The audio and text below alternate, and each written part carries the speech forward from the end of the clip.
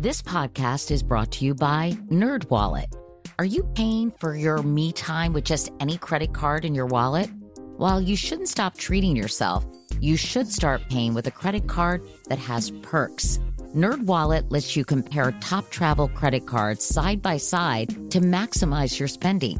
Some even offering 10 times points on your spending. So what could future you do with better rewards? A free flight? Room upgrades? Don't wait to make smart financial decisions. Compare and find smarter credit cards, savings accounts, and more today at nerdwallet.com. Reminder, credit is subject to lender approval and terms apply. NerdWallet. Finance smarter. Have you ever slept in a glass igloo under the northern lights or searched for wildlife on an African savanna? Would you like to? Why not go guided with the best in the business? Colette's small group journeys are expertly designed for curious travelers looking for authentic, immersive experiences in destinations all over the world. For a limited time only, my listeners can receive $100 off a Colette guided tour by using the code Katie during your purchase. Restrictions apply. For more information, visit colette.com/KCM. Imagine the feeling of pulsing electric shocks. Sounds like a nightmare, right? While individual experiences may vary, it's how some people describe shingles. This painful blistering rash could interrupt your life for weeks. It could even force you to cancel social events or weekend plans. Over 99% of adults 50 years or older already carry the virus that causes shingles. 1 in 3 people will get it in their lifetime. Why wait? Ask your doctor or pharmacist about shingles today. Surprise, we're back a week early, and this time we're doing something a little different.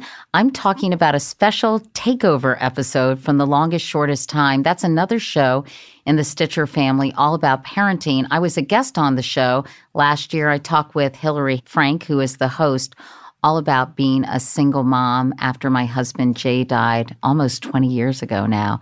Hillary and her team are out with a new series all about workplace discrimination against working moms, and that's a subject I care deeply about since much of my career was spent as a working mom. And today we're bringing you the first episode in the series. You'll hear from former Massachusetts Governor Jane Swift. Did you know she's the first American governor to give birth while in office, which frankly kind of surprised me. But anyway, she talks about her experience with workplace discrimination, and you'll also be hearing from listeners talking about what happened to them. So let's get to it.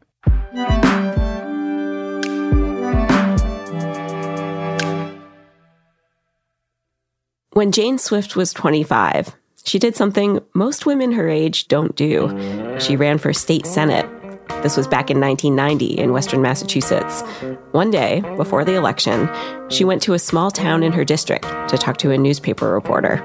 Was a little bit of an older guy, and we sat down and we started going through the typical biographical data. How old was I? Where was I from? Progressed to, was I married?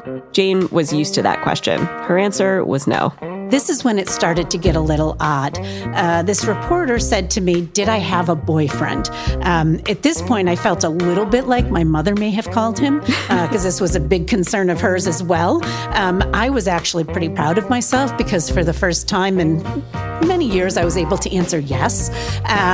But his next question was really my first clue to just how strange my future would become as a young woman candidate seeking office, because when I told him yes, rather than going on to talk about taxes and my plans for local aid and improving public education, he asked me how serious my relationship was. Jane was like, why does he care? But I said, well, I'm not sure, but if you want to call and ask him and let me know, that would be great. It did not dissuade him. He said to me, well, at some point, I assume you're going to get married. And if you get married and start a family, what will that mean for your constituents in your career in the state Senate? I was 25 years old, and I was probably for one of the first times in my life rendered speechless. I had not actually thought about that question all that much. And I couldn't believe he was asking me.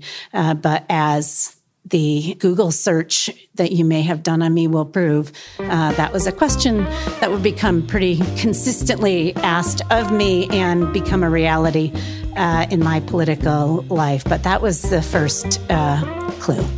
The first clue that Jane would face discrimination as a working mom. Except back then, she wasn't even a mom yet. Let me say that again. Jane was getting questioned about her ability to do her job well as a mother before she even knew she'd be a mother.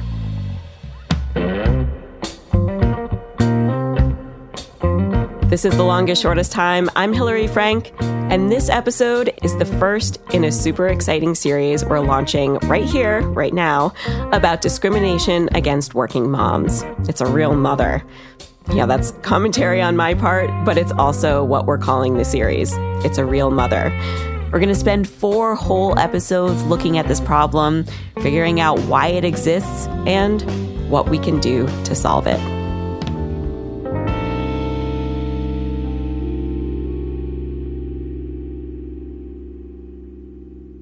In this episode, we're going to take a look at what discrimination against working moms actually is, how people get away with it, and what happens when it's not behind closed doors, but in plain view.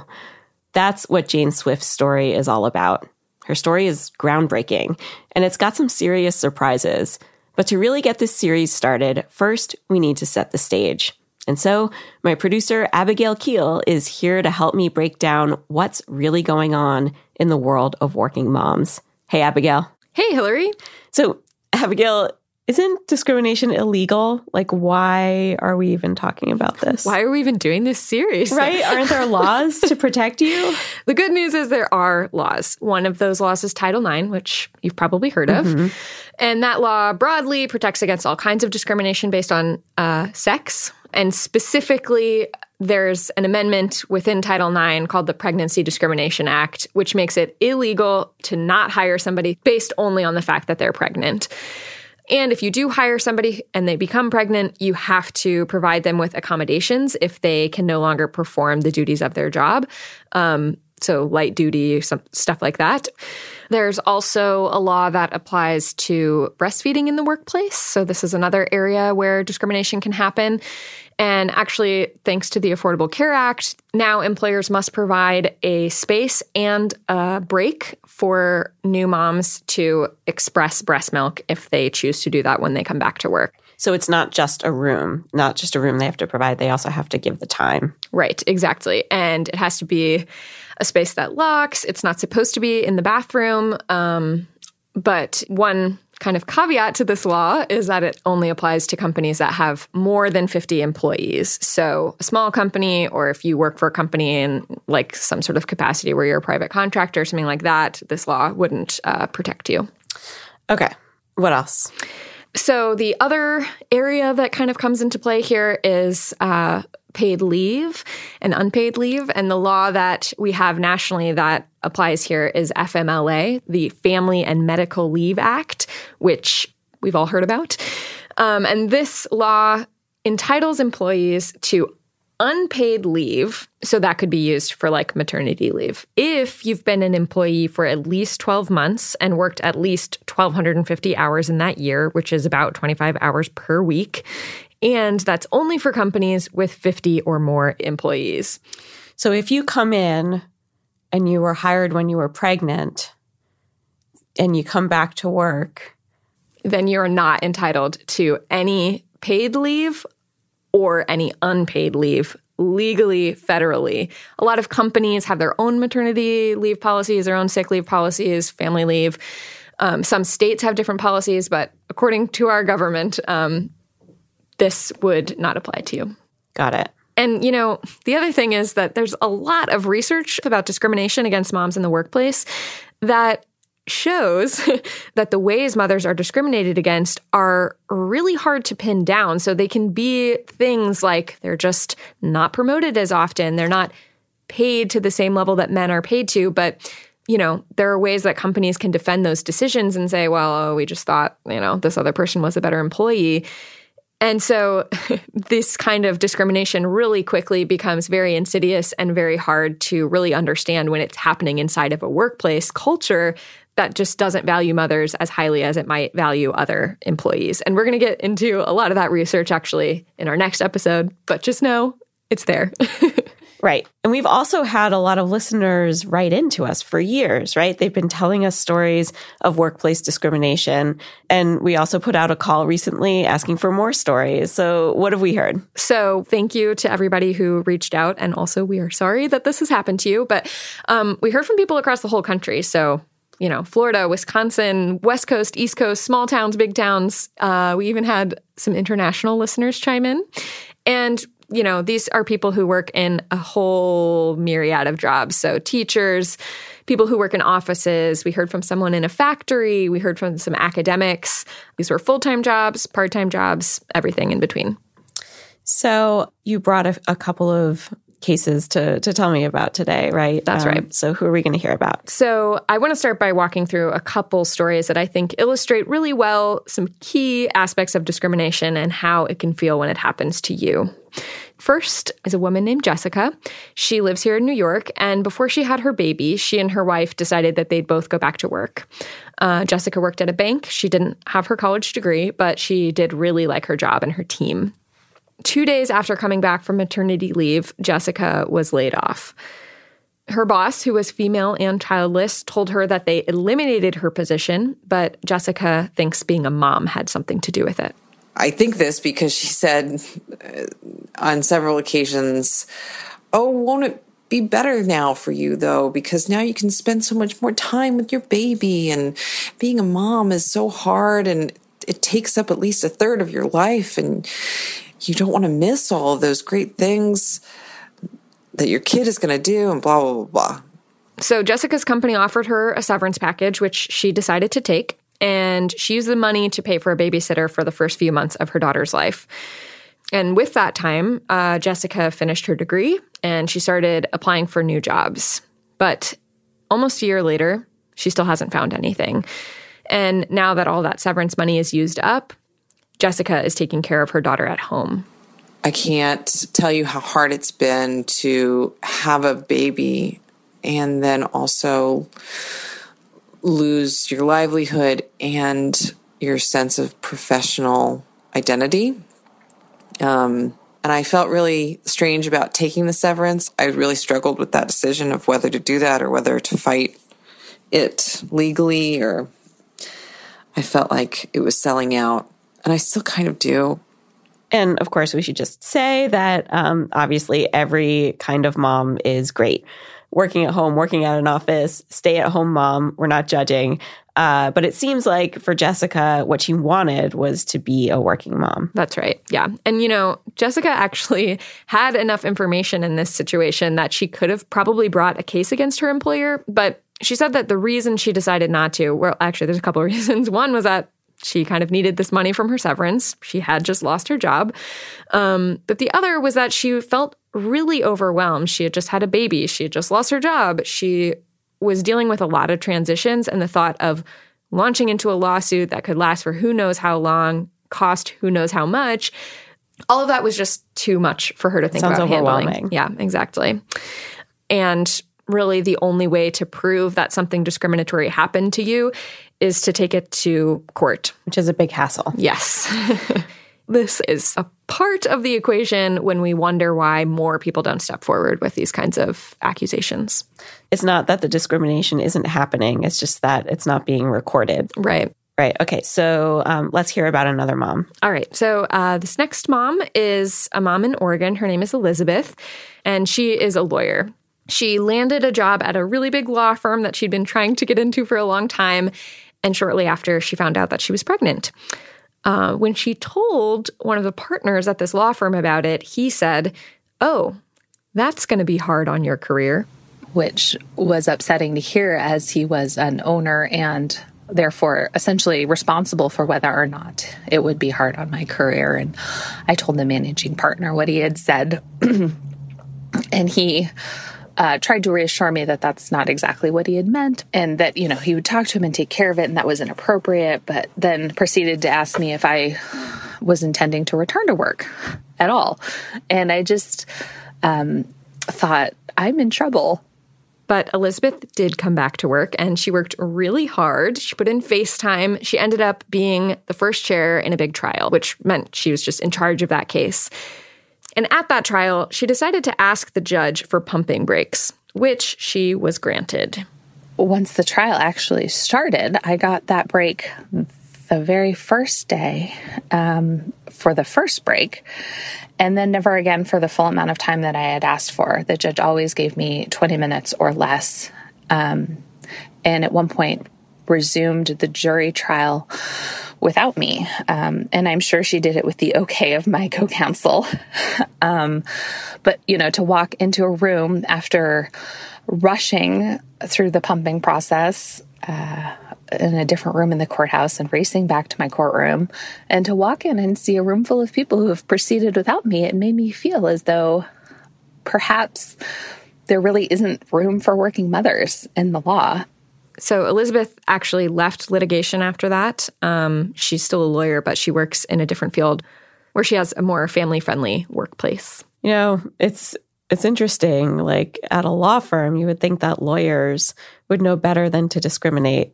Yeah, it's unfortunately ironic. The thing that I take away from Elizabeth's story is that, she left, like she got out of that situation, which is awesome. And a lot of the moms that I heard from ended up leaving the situations where they were discriminated against, mostly on their own accord. But the sad part about that is that those jobs in those workplaces still exist, and they're just open for the next person to come in and be discriminated against. Those employers aren't being punished. They're not being told that what they did was wrong. And that is what I think we need to kind of figure out how to deal with. And we're going to be talking about like a lot of this stuff in the rest of the series, right? That's right. Right now, you brought a collection of voices for us to just hear kind of the variety of the types of discrimination that mothers face. That's right. So without further ado, I was just dropping a note to talk about being a working mom. And oh goodness, is it a daily challenge. I found out I was pregnant with my second child. I show my pregnancies very early on. It was winter. I walked into the head of school's office with my coat on. I could see the contract laying on the table. It was very clear that I was to be given an offer. I took my coat off to have a seat at the table, and I could see both the head of school and his assistant audibly gasp because they noticed my stomach. Sometimes they wanted you to work an extra hour or two, and you're stuck between trying to figure out should you stay or should you go, or am I going to be on the verge of losing a job just because I have a child? I found out that there was another girl interviewing for the same position that I was. She was a few months pregnant at the time, and a couple people told me that I was definitely going to get the position over her, even though she was more qualified on paper than I was, because she was pregnant, which was kind of funny because no one knew that I was pregnant. I got the job, but with a lot of guilt. Before I got pregnant, I was getting the grants, the publications. Everyone I met, from my advisors to people at conferences, told me they were expecting a lot from me, wanted to collaborate, were interested in future work. Once I got pregnant, though, and once the news spread, these offers began to dry up. I'm currently in a situation at a small startup. They talk a big game, newly decorated mother's room, flexible hours, maternity leave, but when it comes to salary review, I feel as though my flexibility is being held against me. I had been promised a job and told after I had our little girl that they didn't want me to have to divide my attention between being a new mom and having a different position. And it wasn't something that was up for discussion. It was just told. Where in this nature center am I going to pump? My office, which was about a 15 by 15 space shared with 4 other people. There was the staff bathroom in the musty basement, a freezer room with freezers full of dead animals. took everything in me not to scream when the first suggestion was the bathroom. The area that I was provided to pump was actually the bathroom, and my company had purchased a ping pong table and placed it right outside said bathroom. So when I returned from my first maternity leave, my manager was very hard on me. She had actually taken over my role when I was gone and then pretty much refused to give it back to me, and just made me feel like the fact that I was a mother and working was something that was taking away from my ability to work. And what I was told in a closed-door meeting with HR was maybe I should move on. I was able to leave my job because I have a partner who supports me. And yet at the same time, my partner has never had to answer for whether he's still as good an employee as a parent.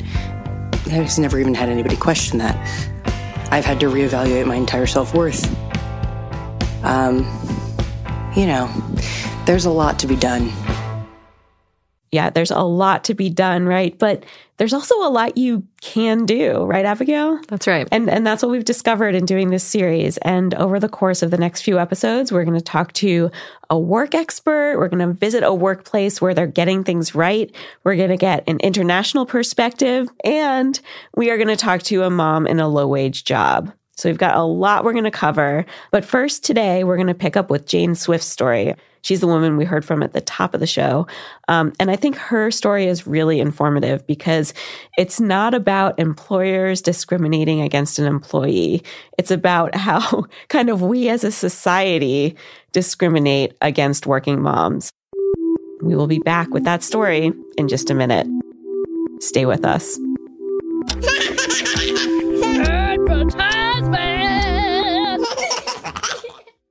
Have you ever slept in a glass igloo under the northern lights or searched for wildlife on an African savanna?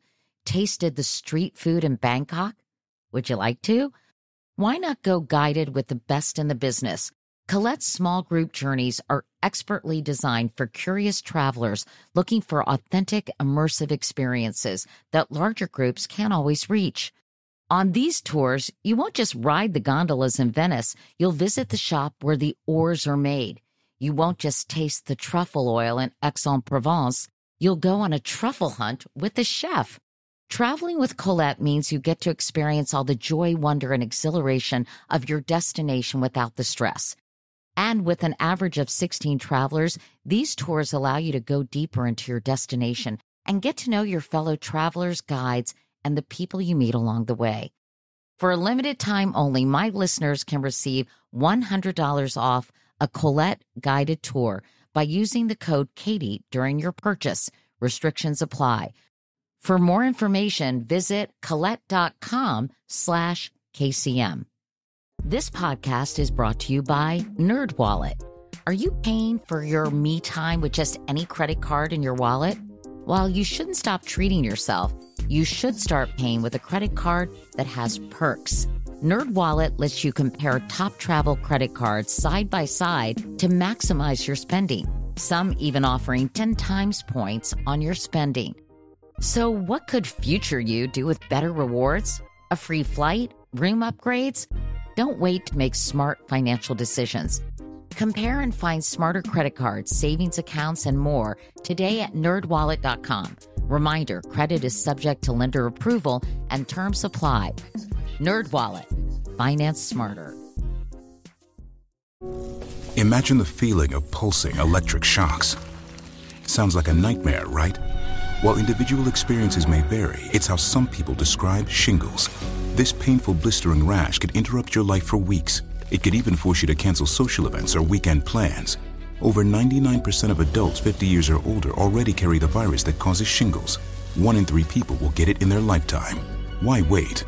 Ask your doctor or pharmacist about shingles today.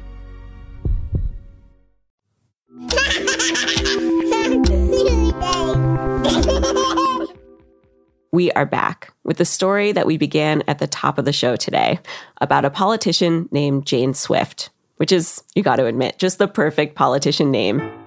And what would you like me to call you in this show?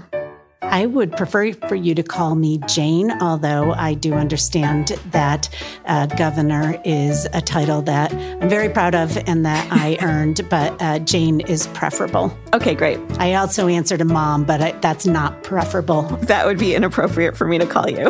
Yes, and a little weird. Yeah. That's right. Governor. Jane won that state Senate seat back in 1990, and a decade later, she had worked her way up to running the state of Massachusetts. She was the first woman to hold that office, and yes, the first mom to do it. And you know, I gotta say, I was totally surprised by how open Jane was when I interviewed her. I mean, she's a politician, so I expected her to give me, like, politician-y answers, but she didn't. And I think that's because she's still upset about how she was treated. She wants to talk about it so that maybe workplace discrimination against moms can change. Jane's path to political stardom began in college when she was an intern, working for the state senator in her district, Peter Weber. Shortly after she graduated, he hired her as his legislative aide. She helped him develop his positions on important bills. She met with constituents and local officials. She was basically the glue between Senator Weber and the people he was representing. Jane loved it, and Senator Weber took notice. He sought me out and told me that he had decided not to run for family reasons, and he thought that I would be a great successor. So I know politicians say family reasons as a cover a lot of the time, but apparently Senator Weber's family reasons were real. He wanted to spend more time with his young children. And him choosing Jane, that was also exceptional. Research shows that women rarely get this kind of shoulder tap from men in politics. They don't get invited to the party. Jane enthusiastically said yes. And little did we know would start a path for some historic accomplishments. But I have to say that had I known at the time the gender barriers and the degree to which people would find it odd that a young woman would have an ambition to serve in an elected political office, or how difficult it was perceived to be, I may not have done it. And so the real gift that Senator Weber gave me, beyond his terrific support and some great advice, was he made it seem like a normal thing to do for a 25-year-old woman to run for their first political office, to be the state senator from my hometown. Jane won that election as a Republican, and she got right to work on her main issues, family and education. She focused on improving Massachusetts' public education system, helping small businesses, and promoting environmental protection for the part of the state that she represented. And along the way, Jane met a guy, a different guy from the boyfriend the reporter had grilled her about. This new guy was a dairy farmer named Chuck. And for all you nosy reporters wondering how serious this relationship was, they did get married in the middle of Jane's second term in the state Senate. You know, when I was little, I was the, have 10 kids and have a big family. I outgrew that, luckily, pretty quickly. But I always assumed that I was going to be a mother, and I guess I probably assumed I'd be a mother like my mom, who stayed at home, was the Girl Scout leader, was the Uber volunteer. But when I got into politics, I realized I was good at politics, and it began to be a realistic career. And by the time my husband and I started to think about having a family, my career was starting to take off. Jane had her eye on a congressional seat. She lost that race, but kept moving up the political ladder in appointed jobs. Things were good. Jane was in her early 30s, and she decided it was time to start trying to conceive. But right around when she started trying, Jane got a phone call. It was from the governor of Massachusetts, Paul Cellucci. He was running for re-election, and he wondered if Jane might want to be his running mate. And I told Governor Cellucci that I was potentially pregnant, but I wouldn't know, obviously, for a little while. But that starting a family, I didn't feel like was something I could delay, certainly not for another 4 years. Now, Jane had not even taken a pregnancy test yet. Some people don't even tell their partners this early that they might be pregnant. But Jane told the governor. It was a ballsy move. Well, you know what I mean. He didn't bat an eye. He said, lots of women are having babies while they work, and we'll figure it out. Did you get the impression that he saw it as a plus? I truly believed, and I believed this throughout our partnership, he saw me as a person and embraced, a young woman and everything, all the complexities of that running for office. And it turned out that you were pregnant. And so how did you feel about, was it an easy choice for you to decide to run? Yeah, because I was so stupid. I, just assumed, I'm pregnant. No big deal. Is only somebody who's never been pregnant before can be. How hard could it be? The famous last words from a woman who proceeded within about 8 days of that to throw up every single night for almost the rest of my pregnancy. So yeah, pretty hard. So first, let me say I was very healthy. I just threw up every night. I also had a gluten intolerance, which sounds so incredibly normal sitting here in 2017. But in 1998, there was not a McDonald's on the planet who could serve a hamburger without a bun, without having to consult supervisors 3 stores away. So traveling around Massachusetts, pregnant, trying to eat food that didn't have gluten in it, being sick to your stomach and not being able to chew on saltines wasn't easy. I have a funny story that before anybody knew I was pregnant, this nice nurse suggested to me that because I couldn't chew on saltines, that if I cut fresh lemon wedges and just dabbed them on my tongue, that might actually keep me from throwing up on people in parking lots. And I was at some event with the governor, sneaking back to my car and just licking the crap out of a lemon. And this woman came up to me and she's like, "You're pregnant." And I got this awful look on my face because it was too soon to tell anybody. And I'm like, how would, she's like, "Nobody licks lemons unless they're pregnant." I'm like, all right, nobody licks lemons when they are pregnant except for me. And I'm not admitting to anything. And then there was a St. Patrick's Day parade in Holyoke where I almost lost us the election because in the gathering beforehand in this smoke-filled bar with the firefighters union, I almost blew the endorsement because I wouldn't drink a beer, both because I had a gluten intolerance and because I was pregnant. When did the public find out that you were pregnant?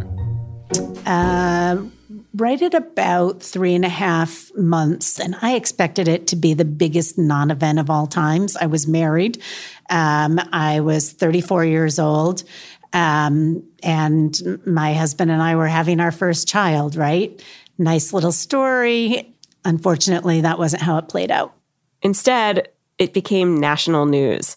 Headlines read, "Birth of a campaign," and "Pregnant candidate discovers she's an issue." And so it had become a pretty major question, should I still run? Was this a good idea? Was it going to hurt Governor Cellucci? Was it going to help Governor Cellucci? It was also, if you were doing the math earlier, one of the issues was I was actually due right around the election day. So that complicated matters a little bit. Jane quickly found she was caught in the middle of a war. Passions ran crazy high. I remember this one woman in particular who called her words, selfish decision to decide to continue to run. She categorized it as our generation's Vietnam. So those who would choose to serve by meaning that stay home with their young children, and those like me who would shirk our responsibilities. That one was from a conservative female activist. Jane was shocked. I was a Title IX generation kid, right? We got the same uniforms in high school as the boys got. We didn't get the same crowds, but I believed if I worked hard enough, I could do pretty much anything I wanted to. I hadn't hit a glass ceiling yet because I hadn't risen high enough. And all of a sudden, all of those things that I believed, and frankly, a lot of debates like the mommy wars that I had not paid any attention to, I was right in the middle of and totally unprepared. Jane gave birth to her daughter Elizabeth just a few weeks before the election. Since she was campaigning, she wasn't actually employed. So her maternity leave, if you can call it that, consisted of a 2-week break, during which she recovered from her C-section. Jane was now officially the thing that reporter dude had been so agitated about almost 10 years earlier. She was a working mom. And not just any working mom, a lieutenant governor mom. This was a position where the public had every right to criticize her job performance, which they did. And it wasn't just extreme Vietnam-obsessed conservatives who had a problem with Jane working. It was male politicians on both sides of the aisle. It was journalists, her constituents. But the criticism that seemed to hit Jane the hardest was criticism from other mothers. Every time, there was an article written about me being pregnant, it seemed like they would go to some wealthy suburban place where all the moms who, frankly, were much thinner than me and much blonder than me and didn't work, were doing yoga with their children who are going to grow up to be perfect, would talk about, the great decisions they made and why they questioned whether or not I was making a good decision. And I'm being a little bit facetious, but, I think one of the really hard things for me is I could have very easily, not the thin and blonde part, but all the other parts, my life could have taken a couple different turns and I could have been them. And so I was making this choice to take on this really high profile, demanding work. And, how dare I? Or if I did dare, then everything that came along with it, with balancing work and family, was my problem. And certainly the public shouldn't have to, make any concessions or do anything differently to accommodate a mother with young children. One thing the public wasn't willing to accommodate was Jane's living situation. She and Chuck had moved to Boston to be closer to the heart of the Commonwealth.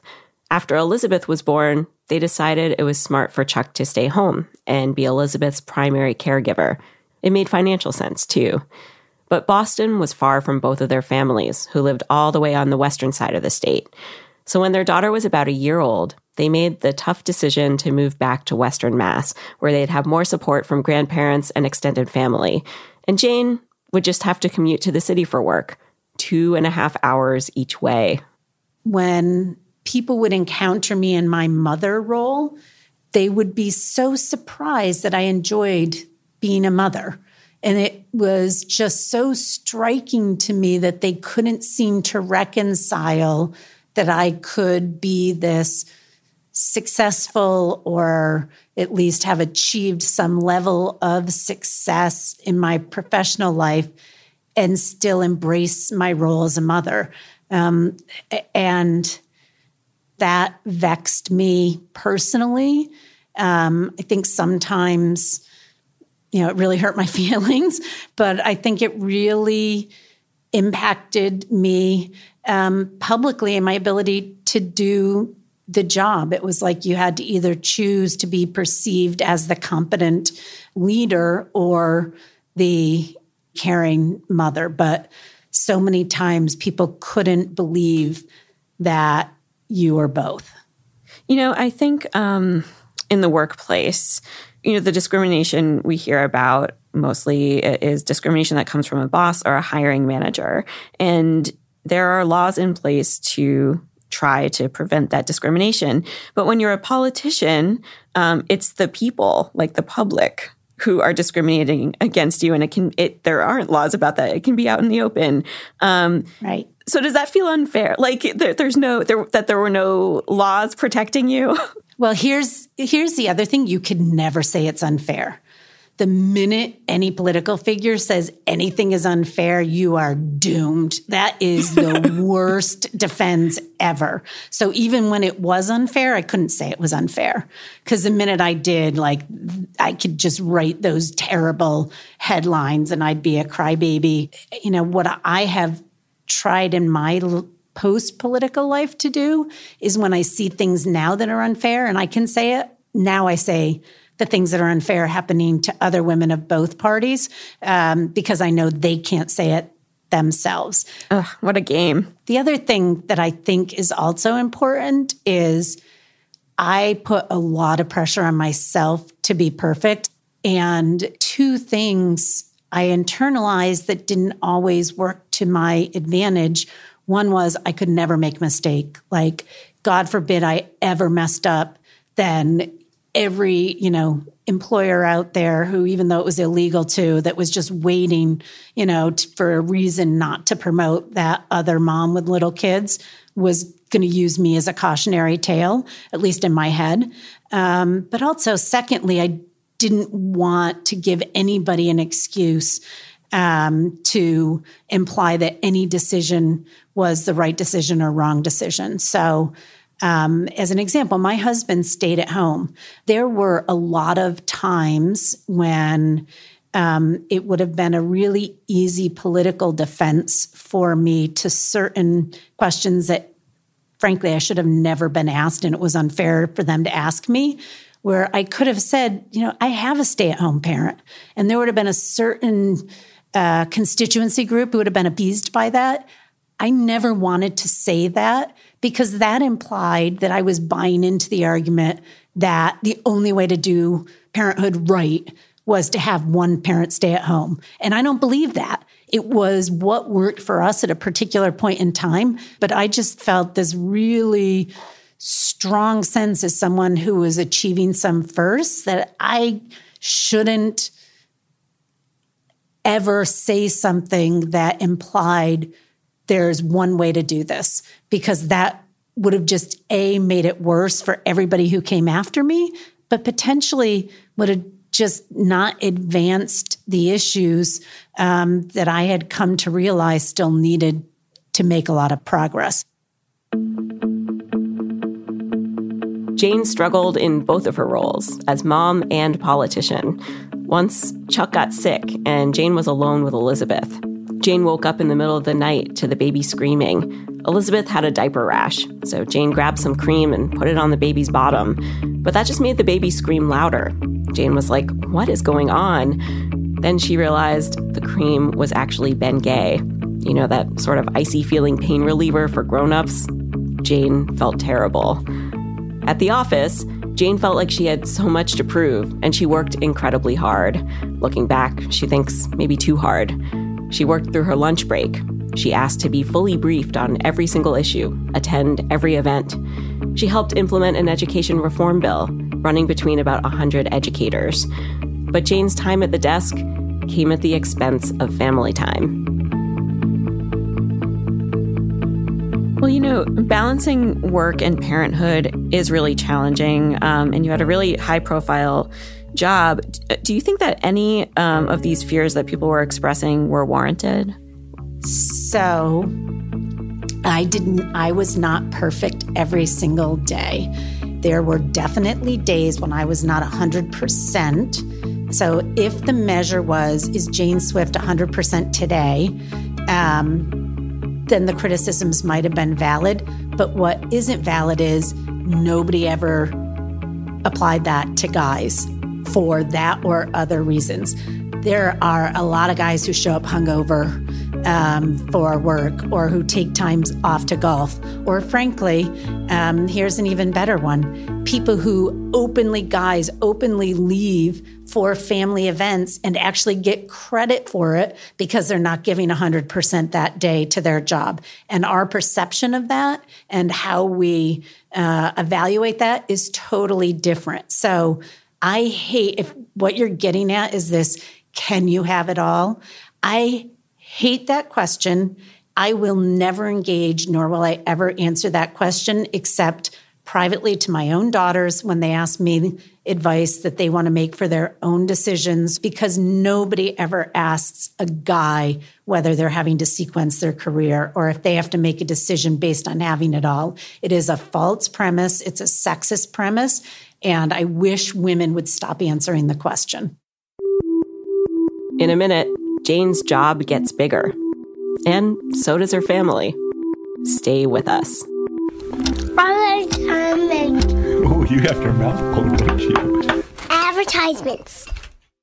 So, Joshie, you know what Little Bits are, right? Yeah, weren't we using those when we were on vacation this summer? You were driving my daughter crazy, right? Because you wanted to play with them and wouldn't let her have them. Yeah, I got really addicted to them. I was not being a good uncle. Well, Little Bits has the best new toy this holiday season, the Little Bits Droid Inventor Kit. Droid Inventor Kit? Yeah, so this thing is like big news in the Star Wars galaxy. The Inventor Kit allows kids to create custom droids, including an R2 unit with these little electronic bits that snap together so kids master STEAM skills with these things. They sound like a ton of fun, too. Sasha loves this thing. She will record her own voice into the droid, so she recorded it going, warning, warning, and then it like chases after you. It's pretty hilarious. That's amazing. Longest Shortest Time listeners, get the Little Bits Droid Inventor Kit at littlebits.com, Walmart, Amazon, and Apple. This holiday season, give the gift of invention. What's under here?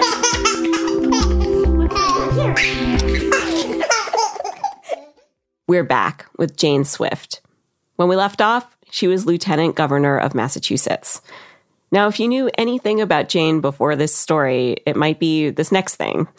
One particular incident with an aircraft. Yeah, I would love finally to talk about the helicopter. The helicopter incident came in the year 2000, just a few days before Thanksgiving. Jane's daughter Elizabeth had pneumonia, but Jane was in Boston. She was supposed to lead some conference about regional airports. Governors from all over the country were flying in for the meeting. At about 10 o'clock the night before that event, I got a call from my husband saying that they were thinking about taking Elizabeth to the ER because her temperature had gone up pretty high, wasn't sure what they were going to do. I hemmed and hawed if I should go home then. She had never been that ill before, but decided that, I couldn't tell Governor Cellucci or the press and everybody else that I had to cancel a big high-profile event because my daughter was sick. But the thing is, this event was taking place at an airport where the state police's helicopter is based. And sometimes the governor or lieutenant governor can use that helicopter. Jane says the protocol is simple.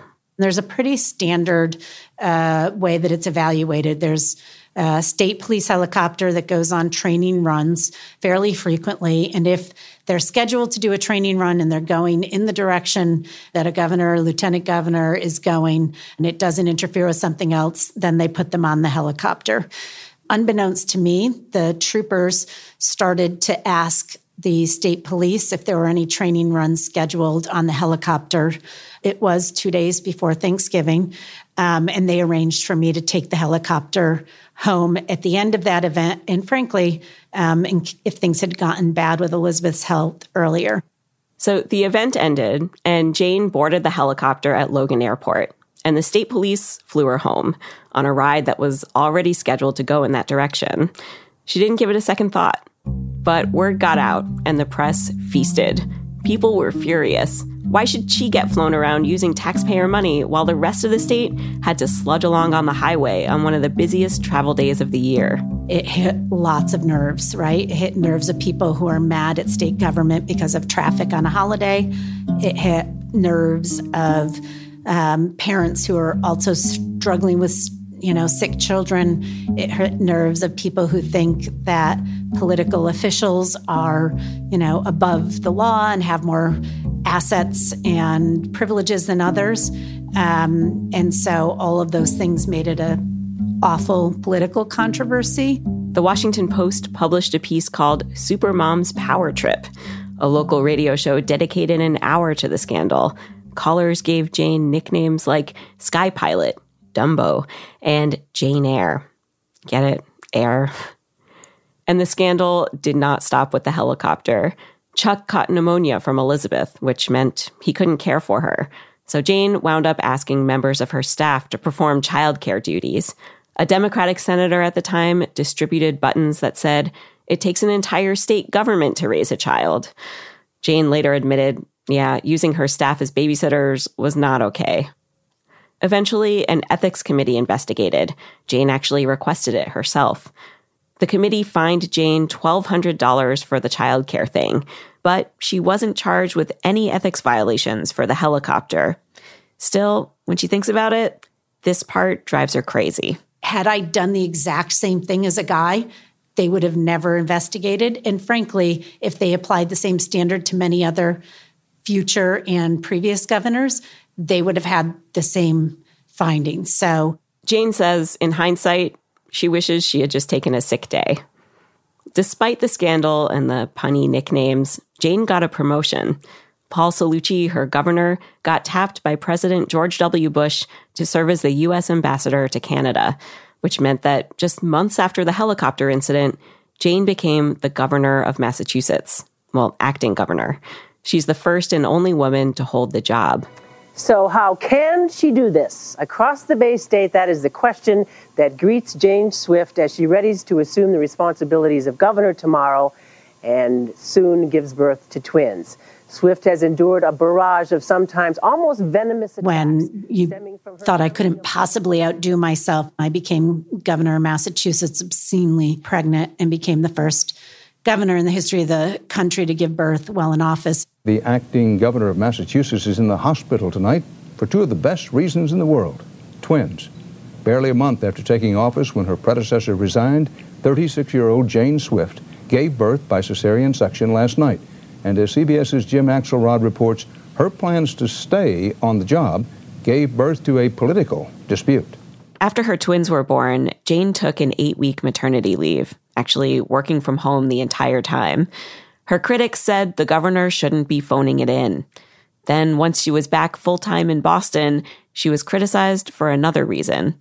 Here's Jane on the O'Reilly factor. You know, I think I can say this pretty safely, that you're the only governor in the United States that has twin babies right now. Twin babies. Governor Engler obviously has the triplets who were born while he was in office, but mine get a little more attention. All right. Now, are they on Beacon Hill with you? Do they get taken to the Capitol and all that? No, they don't. They stay back in Williamstown? Yeah, they're on the farm where they are well away from the craziness that is Massachusetts. What kind of toll does that take on you, though? The little infants just born, and you're in Boston, and if people don't know the Commonwealth, your house is on completely the other side of the state, which is about a 3-hour drive.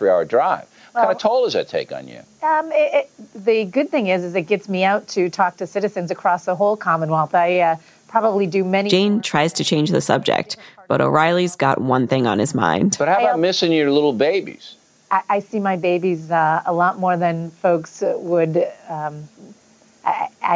We find a way. It seems to me like a catch-22, which is exactly the dilemma that I think all working mothers are in. You just can't seem to win at this. Do you have any suggestions of how to win at this? One of the lessons I learned after my oldest daughter was born is not to give oxygen to the whole family debate, which is really hard. Every new mother wants to talk about their kids and have them engaged. But unlike male politicians, I stopped letting people take pictures of my children. I stopped bringing them to events even that were appropriate to bring children to. So if I went to a county fair, I didn't bring my family once the twins were born. So, but really walling off and not talking about the twins and the little girls really helped in just giving the public and the press talk about the work was one of the ways that I was more successful. Oprah actually called and asked if she could do an interview from my working maternity leave. All right, cue clip. There is no clip. Jane didn't do it. Who says no to Oprah? But my press person's point was, if you say yes to Oprah, you can't say no to the Boston Globe and the Boston Herald and all the local media. So we really didn't do any of those feel-good family stories. While Jane was in office, she accomplished a lot. She managed a financial crisis. She overhauled the state's foster care system. She helped lead Massachusetts through the aftermath of 9/11, worked with 45 governors to urge Congress to create the Department of Homeland Security. Managing all of that while being the mother of 3 small children took some juggling. I would often get up really early. Many days I tried to run, usually at about 5 o'clock in the morning. I would get in my car with troopers who drove me to and from Boston. I would usually spend the first half hour reading the newspapers. I'd make some phone calls and I'd get ready to do events. I'd usually spend about half my day visiting events, meeting with school kids, giving speeches. I'd meet with my staff, talk about issues that were coming up, usually meet with some legislators, try to persuade them to do what I wanted them to do. About 4 o'clock in the afternoon, I'd start doing more events outside of the State House, probably do a fundraiser or 2 late in the afternoon. And on good days, around 7 or 8 o'clock, I'd be headed back to the Berkshires, usually with a couple 100-page briefing book that I would get to read on the 2.5-hour drive back home. By the time she got home, her daughters would usually be asleep. Jane and her husband arranged for her to eat breakfast with the girls and take half days here and there. Sundays, though, were always set aside for family. Jane's girls are teenagers now, and in some ways, her husband has a closer relationship with them. He's been spending a lot of nights these days holed up in the garage, managing his feelings over becoming an empty nester. Jane wasn't around to chaperone field trips, bake cookies, or attend holiday sing-alongs, but she did plan school fundraisers from airplanes. She says that her years in politics have made her a good role model for her daughters, and she enjoys sharing with them what she's learned about education and policy, about how other people's lives are different from theirs. I know there are lots and lots of parents in this world and moms in this world who have to work and leave their kids home every day for jobs they hate.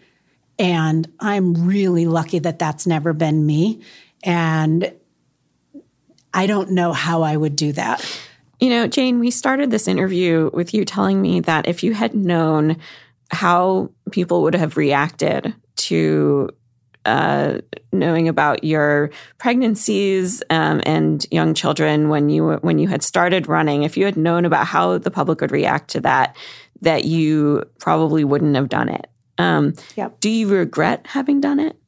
Not a day. And I encourage young women all the time to run. So here's, I would have been intimidated, and that would have been too bad. And I would have, not done it because I would have thought it couldn't be done.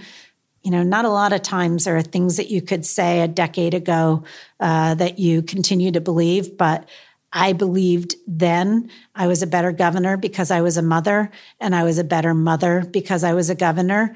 I still believe that today, and I still believe today that for me and the personality I have and the choices I've made, I'm better as a mom, as a working mom. Our family is better off with me as a working mom.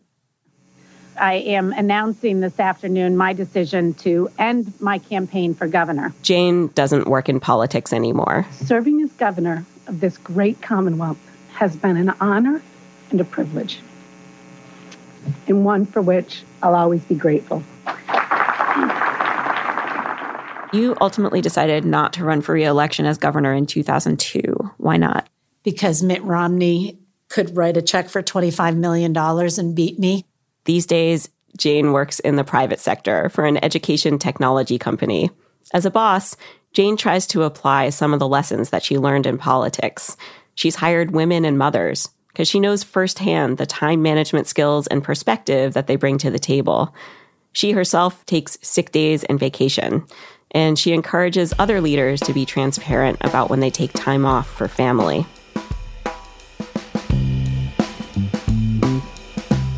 Jane's story, I think, is a reminder that it's often hard to tell when people are being sexist. Like, were people criticizing Jane just because she was a mom? Or because it was their job as constituents to scrutinize politicians? Or maybe just because Jane made some mistakes? Next week, our series continues. And we're going to get into why Americans discriminate so much against working moms in the first place.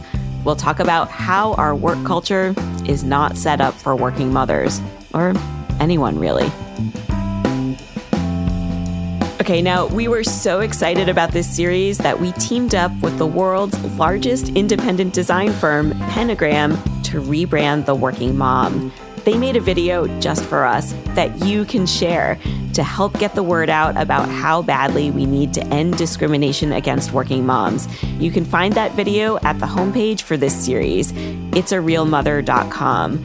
You can also use It's a Real Mother as a hashtag, like hashtag It's a Real Mother when bosses eliminate a pregnant woman's position.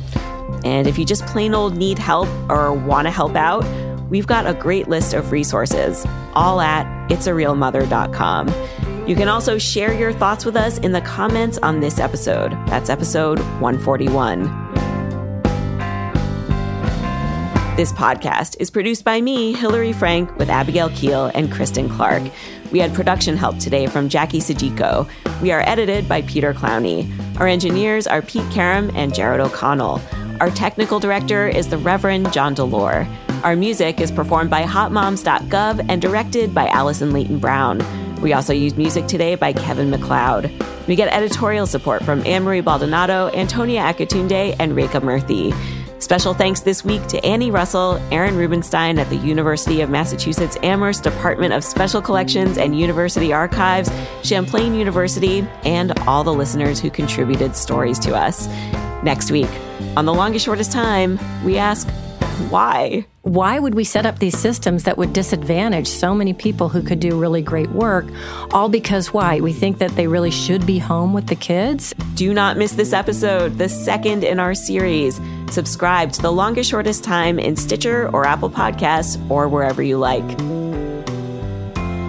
You guys, the life of a working mother is a real mother. Let's change that. itsarealmother.com.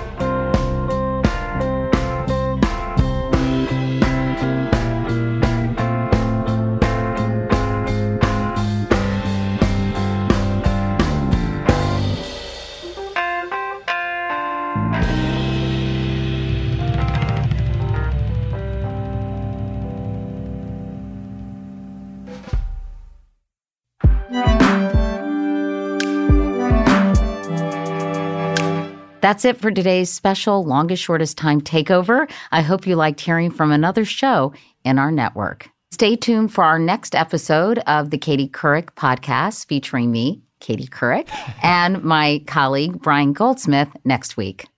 Have you ever slept in a glass igloo under the northern lights or searched for wildlife on an African savanna? Would you like to? Why not go guided with the best in the business? Colette's small group journeys are expertly designed for curious travelers looking for authentic, immersive experiences in destinations all over the world.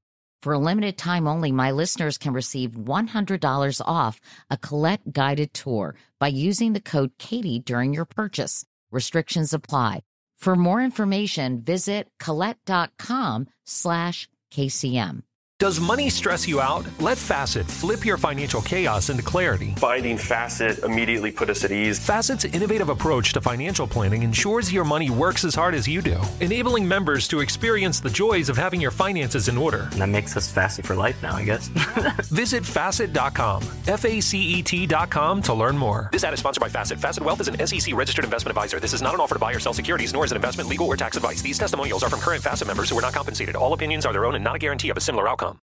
Smart journalism. Fascinating topics. Words that describe CNN's podcast, The Assignment with Audie Cornish. We are revisiting the public school culture wars. What have we learned from the kids who fought against book bans? We really started the club to get students reading these books. Students have an opinion in this fight, too. How has the war over books sparked a backlash to the so-called parents' rights movement? It's not okay what they're doing, and they're being watched. Listen to The Assignment with Audie Cornish, streaming now on the iHeartRadio app.